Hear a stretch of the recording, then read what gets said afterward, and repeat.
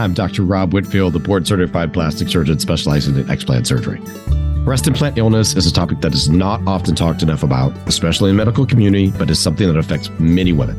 In this podcast, I will be discussing the latest research, treatment options, and personal stories of women who have undergone explant surgery in an effort to heal breast implant illness. In this podcast, we'll explore the symptoms of breast implant illness and delve into the latest surgical techniques for explantation and the recovery process.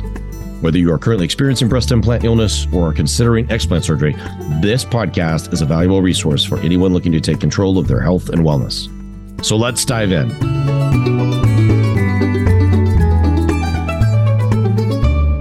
Today, we're talking about what happens just after explant surgery or breast implant removal surgery. So now that your implants are out and we're on day one of recovery, not just from surgery, but from having the implants themselves. So everybody's really concerned about both the length of surgery and how are they going to wake up. I think this has really been shaped by experiences in the past that patients have had. And I will tell you, it stems from how I was trained.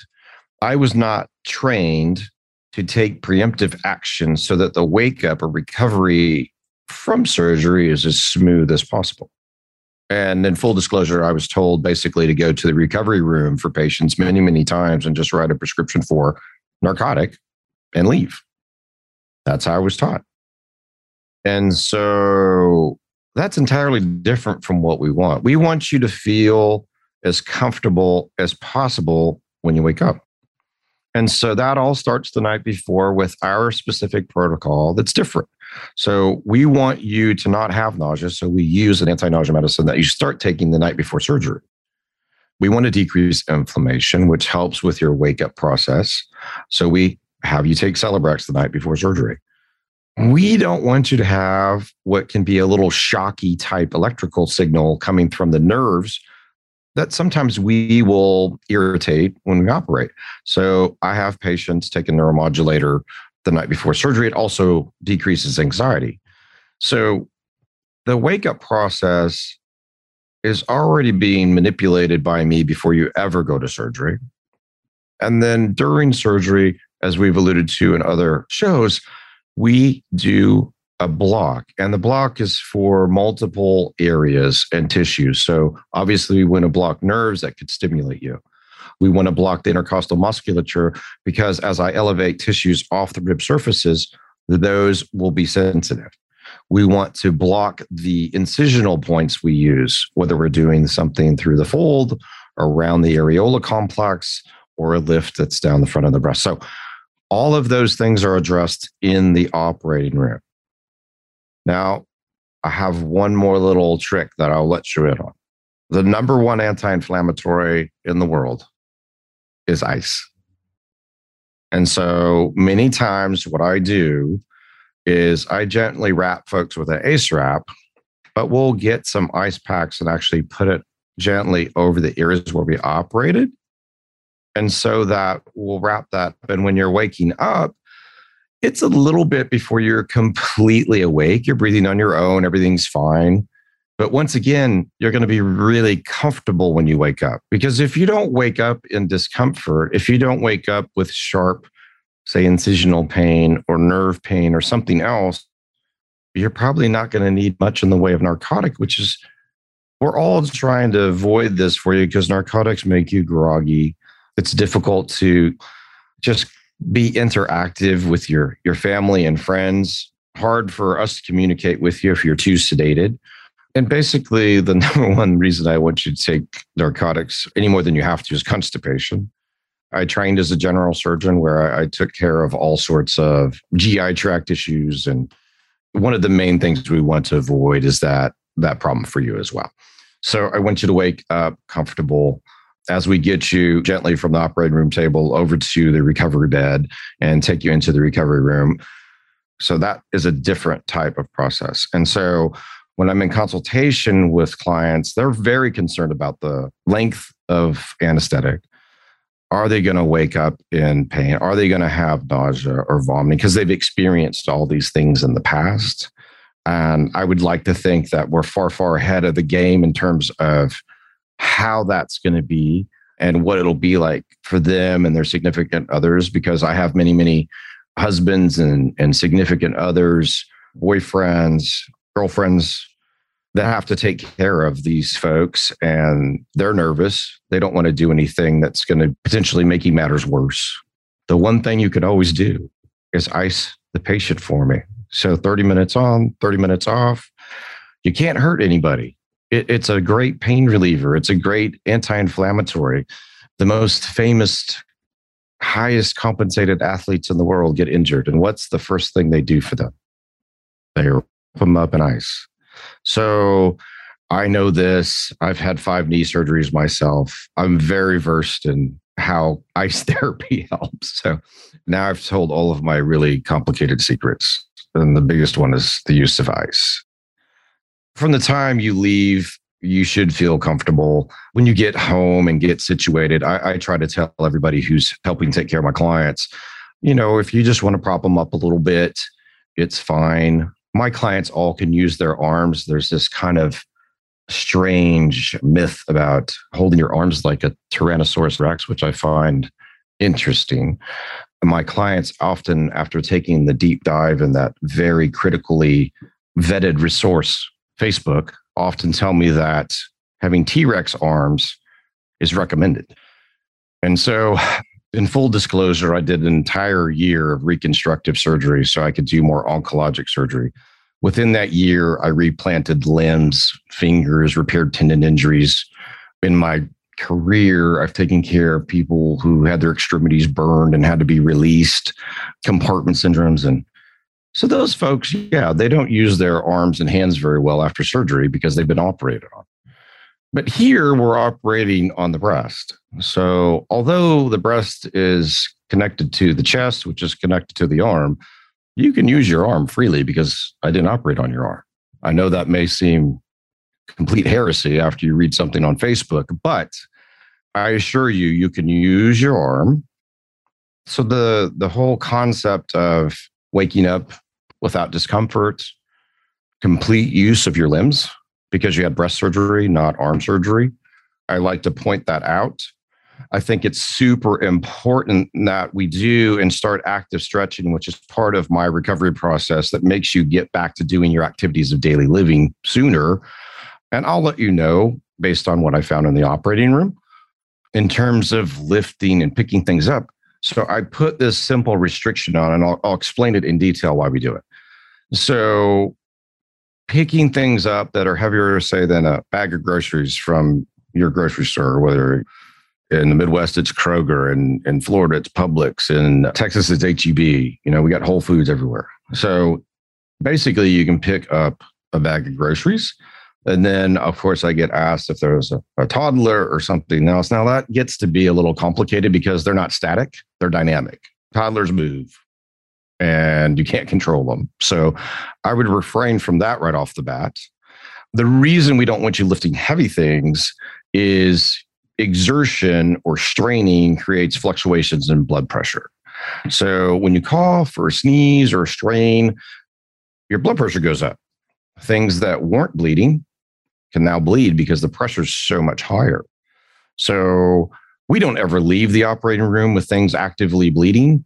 In the first week, those are the things that we want to control as best of our ability with compression and ice.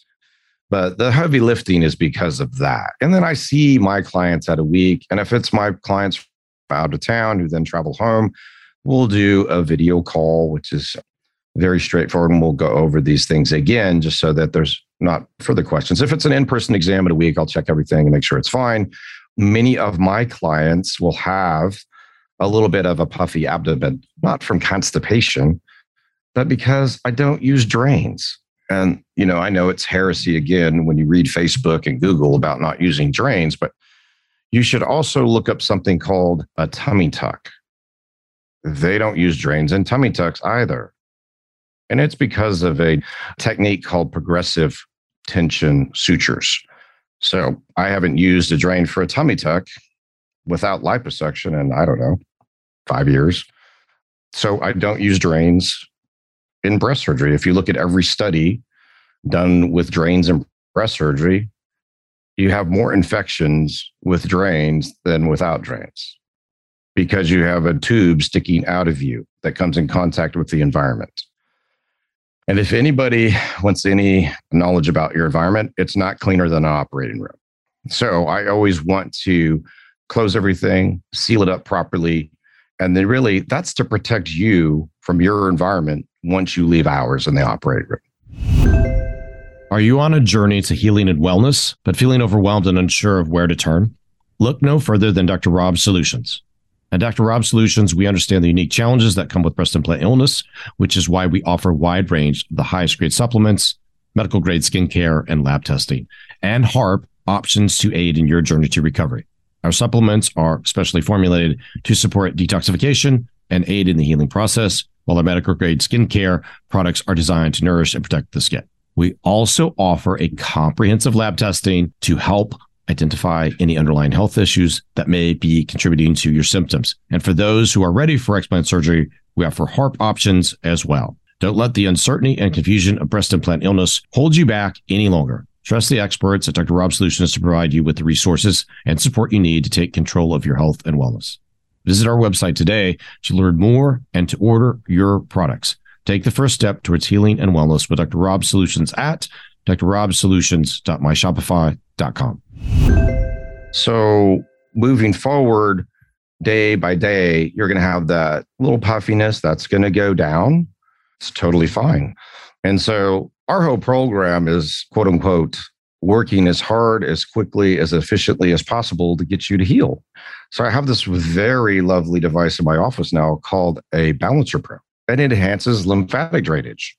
So I can further get the puffiness or fluid or your body to heal more quickly using this. And so each thing is designed to make your wake up more comfortable, less fluid accumulation, less inflammation. Everybody's going to go through their own detox process. So I'll talk with you individually about that because everybody starts from a different place with that. And detox is quite Pandora's box if you want to try to generalize it. So it's more of an individual thing. So as you're kind of getting ready and getting sorted to go home, and then you're at home and you're trying to get comfortable, and we've already instructed you on your diet, you should hopefully understand all of your food sensitivities if you've been part of my complete program. Your blood work, your hormones are balanced. So you're all set to recover as quickly as possible. And that's what we want you to do. So when I see you at a week and we're able to go over test results, like invariably your pathology is back in a week.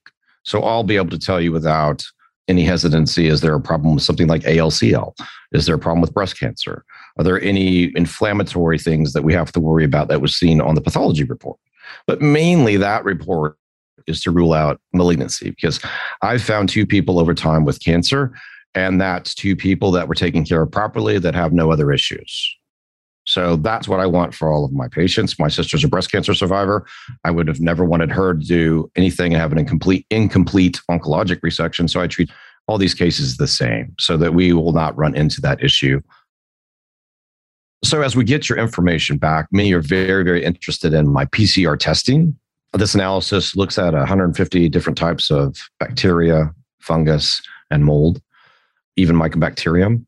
And so once we have this information back, we'll look at it knowing that I've already sterilized the pocket at the time of surgery, but this informs us as to what may have been stimulating your immune system more. I have and have always used basically a pH-driven solution over the past several years to control the pocket. We don't use antibiotic solution anymore because antibiotic solution doesn't treat everything. The standard solution used in plastic surgery doesn't treat fungus, so I don't use it. I use something that no matter what type of microorganism it is, it could be bacteria, a particular fungus, a mold, that's going to get taken care of by a lower pH solution. So we don't need to put you on an antibiotic. It helps us provide closure in that discussion about, is this stimulating the immune system? And then folks will ask, well, if it comes back with nothing, was this not the right thing to do? And my answer has uniformly been the same over the last 500 cases. I would say, in my judgment, in my experience, roughly 2/3 of these cases are caused by biofilm. It's enhancing and activating the immune system. So that means there's a little bit of bacteria, a little bit of fungus, mycobacterium, mold, whatever. It's on the device. That stimulates your immune system. But if you get a report back that has nothing, what does that really entail? What does that really mean? And 5 years ago, I only had a hypothesis. It could be a genetic predisposition. There could be a defect in your pathway. Many people have heard of MTHFR and they understand a little bit more about methylation. So I myself have a defect in MTHFR. I don't methylate well. So if I took a normal B vitamin, I wouldn't derive the nutritional benefit of that B vitamin. I take methylated B vitamins. And so I'll take you down the path of genetic predisposition and how it relates to BII. If you're missing a methylation pathway, or if you're missing a glutathione metabolism pathway, or if you're missing a cellular detox pathway like superoxide dismutase, that coupled with your physical stress, psychological stress, environmental stress becomes too much for your body to deal with. Conversely, if you don't have one of those, say, that makes you really susceptible, but you could also have one of those and have super high copies or function of one of them, and that will stimulate your immune system as well. So your environment, the foods you eat, your exposures to other things, say, for instance, mold, Lyme, your genetic predisposition will dictate how you're going to respond to the device. It's not just the device itself. And I've always typically taken a little grief because I don't blame the device. I just understand the purpose of the device. And now you can see there's a lot of things that go into this process of evaluation, treatment, surgical therapy, the recovery process, and then understanding everything that we're testing for and why. So I think people look at the doctor-patient relationship, and often when I've seen somebody in consultation, they may have had a breast augmentation or a breast augmentation with lift and seen their doctor once or twice after surgery, and then that was it. And so providing the level of care and the difference in care that we provide is we see everybody either physically or by video in a week after surgery. So I can know things are on the right path. And then subsequently, I've just adopted the system of seeing folks at a month, and then at 3 months after surgery, and then 3-month intervals. Thanks for joining me today. I hope you found the information and stories shared on this podcast helpful and informative. Remember, taking control of your health and wellness is key to recovery from breast implant illness. If you're looking for additional resources and support, be sure to visit our online store, Dr. Rob's Solutions, at drrobsolutions.myshopify.com. You'll find a wide range of wellness products and supplements to support your journey to recovery. From specially formulated detox supplements to personalized skincare products, we have everything you need to aid your recovery. Visit Dr. Rob's Solutions today at drrobsolutions.myshopify.com. Thank you for listening, and we'll be back with another episode soon. Remember, you're not alone in this journey, and together we can overcome breast implant illness. Take care.